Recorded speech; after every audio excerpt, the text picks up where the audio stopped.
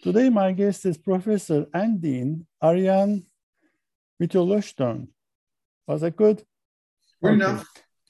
I will keep my introduction short to maximize our time with him. In the next 30 minutes or so, we'll talk about Arjan as a person, Professor Van Wittolosjtoon as a thought leader and an esteemed scholar, and finally as a mentor to many PhD students and junior faculty. For the sake of time, I'll skip many of his accomplishments and give you a very quick snapshot. Arjan is an AIB fellow. He is multi-talented and has a very unique interdisciplinary approach. He has published widely in pretty much all of the top journals in management, sociology, political science, entrepreneurship, organization behavior, strategic management, and international business. He sits or sat on the editorial boards of Academy of Management Journal, Cross-Cultural and Strategic Management, British Journal of Management, Industrial and Corporate Change, JIBS, Organization Studies and Strategic Organization. He is or was a member of the Executive Committee of the European Association for Research and Industrial Economics, the Economic Advisory Council of the Dutch Parliament, and the Royal Netherlands Academy of Sciences. He won the 2019 JIBS Silver Medal and the 2018 Best Paper Award from URAM. His book was nationally nominated for the Book of Year in 2016. Thank you, Arjan, for joining us. You're welcome. First, to start off with, what was your background? Where did you grow up? I did grow up in the east of the Netherlands, not far from the German border, in small towns. I think the biggest one had 40,000 inhabitants, so small.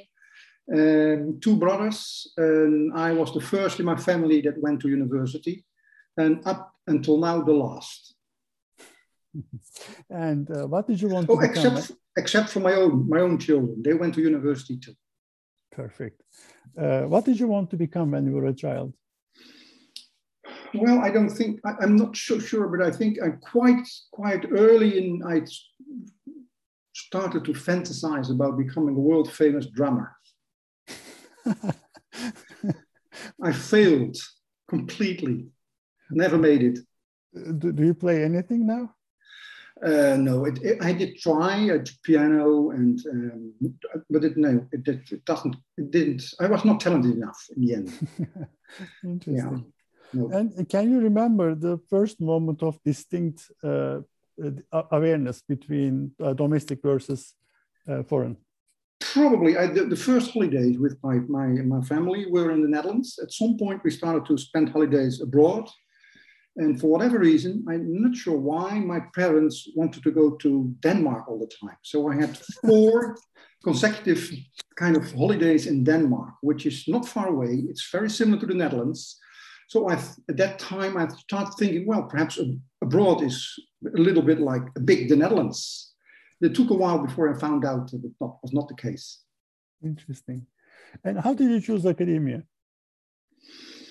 I think it was I was, as a kind of a high school student, it was kind of natural. In the Netherlands, we have different types of high school. So I was from day one on the type of high school that prepares you for university. So I was kind of predestinated to go to university. So the only thing was what university and what to do.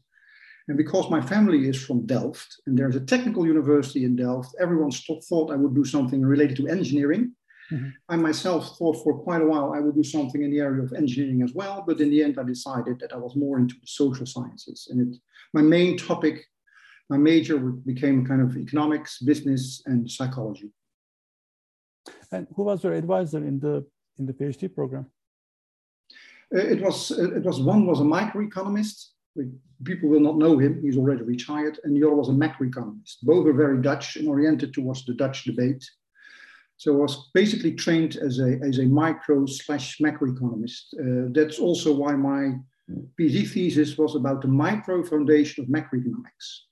I tried to develop one, but again, like being a world famous drummer, I failed. The funny thing is, in my thesis, there is no empirical work at all. Just only theory. Only later I started to kind of became interested in empirical work. I don't know why, actually. In econ, when I was doing my PhD And in one of the qualifying exams, in the qualifying question was, explain it takes 2 legs to walk. And that was it. What does it mean? It was the macro story. Something that is not on your CV that people might find interesting. Well, whether I find it interesting or not, I don't know. But when I want to relax, which happens about now normally, I play extremely loud music, heavy metal of the worst kind, with drums and shouts and the like. And I personally consider that extremely relaxing. Interesting. That's interesting, actually. Okay, if you stop doing what you're doing today, what would be the second best career path for you? I think I would be a writer. So it would be writing essays, poems, a novelist. So I think I would be a writer. Do you write every day? Yes. I don't think I do. I think, well, perhaps not always yes, every day. Perhaps in the weekends, on holidays, there might be days I don't, but normally I do. I love writing.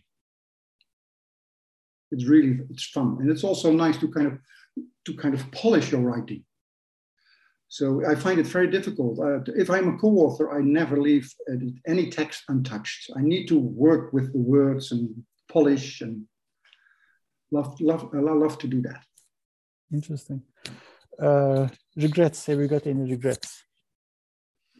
No, not really. Actually, I'm kind of I'm happy with the things I've done. I don't like to be looked back and have regrets. In that sense, I'm very forward-looking. And I might have made a few mistakes in my life. Some of them are very private, so I will not tell you them. But by the end of the day, I think one of the things I would have loved to do actually is to publish also in the top economics journals. But I left economics kind of too soon to be able to do that, because I never did that. So say the Quarterly Journal of Economics or the Journal of Political Economy, that would be nice. And so that's, whether it's regret, a mistake, I don't know, but it didn't happen. Not yet. It's a work in progress, so yeah. It's going to happen, sure. What are you most passionate about? Probably my family. Sure, my wife, my children, my parents. Yeah, absolutely. So that's really that's number one. That's number one. And number two is research. I love to do research. So it's really a passion. I think you can really refer to that as a passion.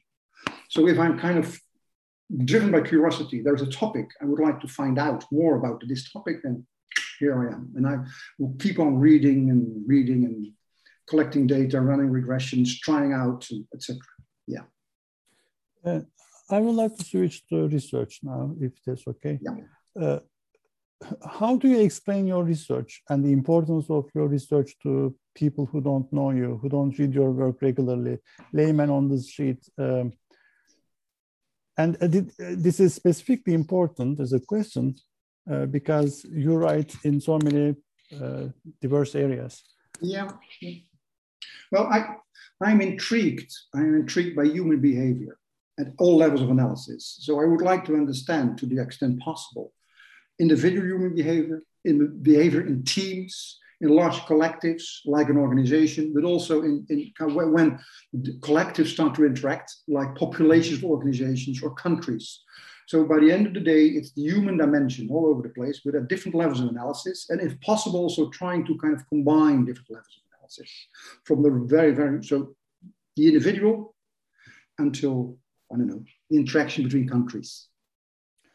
Arjan, about the forgotten variables or neglected areas of research in IB, what are some of the contexts that we have? Well, I think, for me as a scholar, I would like to see if the definition of business would be broadened up, in the sense that I think that much of IB is focused on what a Marxist would call capital. It's the firm, it's the multinational, it's top management. and we have less attention for labor, the people. So, for example, well, I've done a lot of work to the extent into, let's say, organizational democracy. So we want countries to be democratic, but as soon as we enter into an organization, we allow a dictatorship to rule. So labor, the people, the employees, the perspective of those employees, also from an international comparative perspective, from an angle, is something I would be really interested in to study as well. Also under the realm of international business, because they are part of the business community as well. All those people doing all the dirty work, so to speak. And I would like to see more focus on that. Of course, we have international human resource management, etc. But still, the perspective is very much management. So how to kind of make firms productive, make firms profitable, etc., etc. Well, let's say a patient comes to you and says, what's going to be the next, and asks you to speculate about what's going to be the next 5 to 10 years of the field, what's going to be the next wave. Well, it's somewhat related to my answer to your previous question. It has to do with, let's put it, there is a movement now called, let's say, responsible management. Mm-hmm. And I also would like to see a movement, responsible IB, and responsible meaning that we should focus on more than capital and profits and money and competitive advantage, but also on issues of sustainability and of the social enterprise. A big issue is, of course, sustainability is a big issue. We all know that. But another one is, of course, inequality and poverty. And why not study all this is also from the perspective of international business, to see what international businesses can do to help also contribute to solving those wicked problems where we as planet Earth, so to speak, are struggling with. Mm-hmm. So responsible IB, that would be great. About creativity in research, how do creative ideas come to you? What does your mind think of when this heavy metal is playing? Creativity is something which is very difficult to capture. But basically, I still like the very old definition of Joseph Schumpeter, which is basically to combine things that have never been combined before. So most of the time, it's not that we create something out of the blue and it's something that never existed. Most of the time, we combine bits and pieces that have never been combined in that particular way. And by doing so, we create something novel. So that's also probably why I like to be so multidisciplinary, by kind of combining insights from different disciplines and move, say, insights from psychology to economics, from economics to political science or whatever. And then you kind of start to kind of think about these new combinations, and it helps you to kind of develop new insights. Mm-hmm. What can you say about the evolution of IB? It's a fairly new field, 50, 60 years old. But it has been going through some evolution. Yeah, I think it developed. It has very well developed. It struggles, but that's also because of the nature of the field to be a kind of an established field within any business school, like strategy or finance or accounting. And the reason for that is because it's multidisciplinary in nature itself. And the way we have built our academic institutions and the way we have organized academia across the globe is still such that it favors disciplines at the expense of multidisciplines. And because IB is a multidisciplinary perspective, I think that makes it more interesting because much more is happening. So it's much more, you can, by all these new combinations, it's in the sense of development of ideas and in terms of trying to kind of enter into new territory. It's more interesting than many of the other fields. But because of that, it's much difficult to institutionalize the field as an important established discipline within the established institutions. And I think, but I think the time is ripe to start changing that, because by and now, I guess that most in academia understand the fact that we cannot rely on one discipline. So we need this combination of disciplines, and that's a good thing. So many of the wicked problems of the world require a kind of a multidisciplinary perspective. So in that sense, IB is ready to take the next step and to perhaps even leapfrog some of the other disciplines. I want to clarify this last point. Some of the people I talked to there are two camps. One camp says, let's go back to the roots of IB disciplines, and let's revive those research on those disciplinary roots. Then the second group says, oh, we need to fine-tune the variables, fine-tune the measurements. We need to be more precise in what we measure. Which camp are you on? Both or neither of both? Because I think you need one without, and you cannot do without the other. So of course we need, I think it's kind of by definition that if you work in whatever discipline, whatever field, you improve over time in terms of the definition of the concepts, the ways you operationalize your variables, the way you analyze your variables, the techniques. Oh, that's kind of a natural progression you need you need anyway. But that does not imply that you should not do the other things. So you need to kind of broaden out and become more kind of broader in scope, trying to enter into new domains and learn from that as well. So I would not be in any of those two camps. I would be in the combined camp, so to speak. Well, can you name one research area, one context where the debate is still puzzling and is, in your opinion, is still not resolved in IB? Well, one I'm personally very intrigued with, and I'm still working on, is the interface between international business and linguistics. So we have, and there is an emerging field. There is more and more happening in that area, but I still want to understand what happens to me as a person and to me as a person in a collective, in a team, in an organization, if many of us are forced to work in another language than our mother tongue. And we know from very fundamental linguistics research that it has an effect on how we feel, how we think, on many things. So it must also affect our behavior in these international teams, and hence need to have an important effect on international businesses. So the interaction between linguistics and use of language on the one hand, and different languages on the other, and how enterprises that operate internationally function, perform, that I find intriguing. And I think we are kind of starting to unravel what might be going on here, but we're still in the early days. Perfect. About advice, giving advice to young scholars. In your opinion, what are some of the common mistakes that young scholars, PhD students? There's one big one, which I really try to kind of unlearn all my students. We try to be right all the time in our research, and we should not do that. We should try to prove we are wrong. So basically, this is very Popper-like. So we need to falsify rather than verify. And for whatever reason, for very understandable reasons, the academic community pays lip service to Popper and falsification, but in practice, we are verifying and finding support all the time. So we try to prove we are right, rather than that we try to prove to be wrong. I always say to my PhD students, okay, you now have developed a theory, so you have 5 hypotheses. I hope at least 3 are rejected, and preferably 4, because then you become creative. Then you start thinking what's going on here, and then you start to dig deeper. So I hope you will have really a lot of disappointments in the sense that you fail to prove you're right, and hence you become creative to trying to understand that, and you can take the next step. So I try to teach my PhD students to really focus on falsification, try to prove you're wrong, and that makes you creative. But the problem is that our journals don't like that.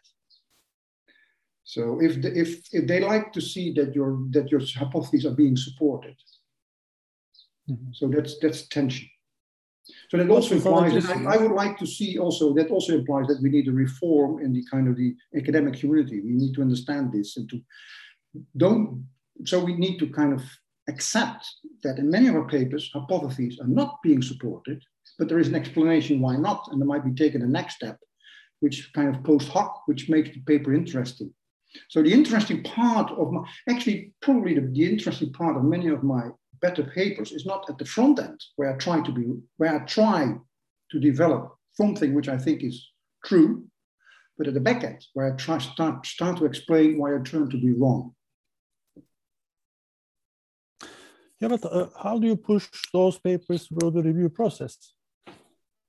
My point is the reviewers are going to say, or even the editor, associate editor is going to say, oh, okay, you're saying why this is not working, but you're not explaining why it is working or what should be working.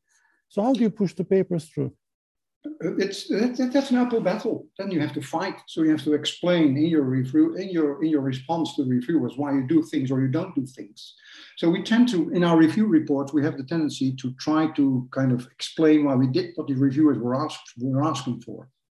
I often try to explain in a polite and in a kind of why I did not do what the reviewers were asking for and why I think that's more interesting. But that's hard work, and it also implies that papers can be rejected because of that. But then they turn out, at some point, many of my papers, I have had papers that were rejected here and then accepted there. So that's part of the travel. So then you go somewhere else. And you have to kind of write and rewrite to make the paper catching from the first page. You need to kind of really kind of grab the attention of the reader from the first line, and then kind of draw the reader into your narrative, what you want to contribute, what you want to tell. And that's actually why I like papers to.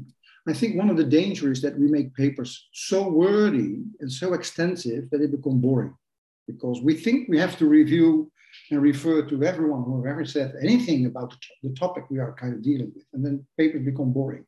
But think about your narrative, your story, your message. That's the backbone of your paper, and that should be you should be able to explain it in 2 or 3 pages, and that should be the kind of the appetizer. That should be what catches the reader.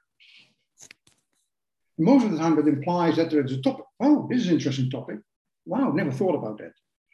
And then, oh, this is a clever way to study this. Oh, okay, I see that, etc. Yeah. Interesting. Yeah. Is there a technique, is there a tool, or is there a secret that you learned as you matured in the field that would have saved you so much time and pain and agony that you say, oh, I wish I knew that? Oh, yeah, well, this is always the difficult question between nature and nurture. Of course, if you need a specific type of talent. So I think one of the talents that helps you to publish well is that you're a good storyteller. Because that helps you to kind of do what I just explained what you need to do. But the other thing is also a lot of learning by doing, and a lot of learning by doing also by collaborating with people from which you can learn a lot. So I very early already kind of started to approach people and wanted to collaborate with other people, which I thought, well, they can do things I can't. And by working with them, I can learn to do that as well. So, for example, early in my PhD already, I said, I want to go abroad for a while, because I was in the Dutch system. So I went to a very famous economist and said, I want to stay with you for half a year. He said, okay. And yes, he said, yes, that's fine. And he really paid time. He had a meeting with me for each 2 weeks, and we discussed what I've done, and I learned a lot because of that. And I just continue doing so, collaborate with different people across the world. Arjan, for the sake of time, what is one question that I should have asked you but haven't? Well, my question is, but it's a much broader question than IB alone. That I think that the academic community globally struggles with a couple of issues that we need to solve. So I would be very interested, also as an IB community, and we are starting to do so. So for example, I was co-author of a couple of editorials where we kind of raised these kind of issues. What should we do to change our current practices such that we are better able to produce progress? So it has to do with the kind of things I referred to earlier, proving to be wrong, for example. Not taking statistical significance too seriously. We need to replicate more rather than trying to be novel each and every time, etc. So there are things that we have ingrained practices in our community which frustrate progress. So I would be very interested to have a debate on that in the larger community, academic community. What can we do to change that and to kind of move forward in terms of our current practices, which are very hard to change. So we need to do that as a collective. Well, what's your suggestion? What's the solution, in your opinion? It's kind of step by step. So and that has to be at the level of the associate of the academy. It has to be at the level of the journals, that you change your practices, that you start to change. For example, one of the things that I did together with Klaus Meyer and Sjoerd Beugelsdijk is we introduced an editorial in which we explained that we should report differently regarding statistical significance. That this whole thing that we need this 0.05 kind of magic level is bullshit, is nonsense. So don't do that anymore. Get rid of that. So report a precise p-value, which can be anything, and discuss what that really means. And also move beyond statistical significance, because something can be extremely statistical significant, but economically of no kind of interest at all, because it has a tiny effect. So we also need to discuss economic significance, the size of the effects. Well, these kind of things, step by step, you can kind of change practices from the bottom up in journals, in academies. And I think that's basically what we are. That's the journey we have embarked upon now a couple of years ago, and I consider that to be extremely important. Thank you so much for your time. It was a pleasure and to chat with you. I learned a lot. I'm sure the audience will agree with me. Thank you. Thank you. You're welcome.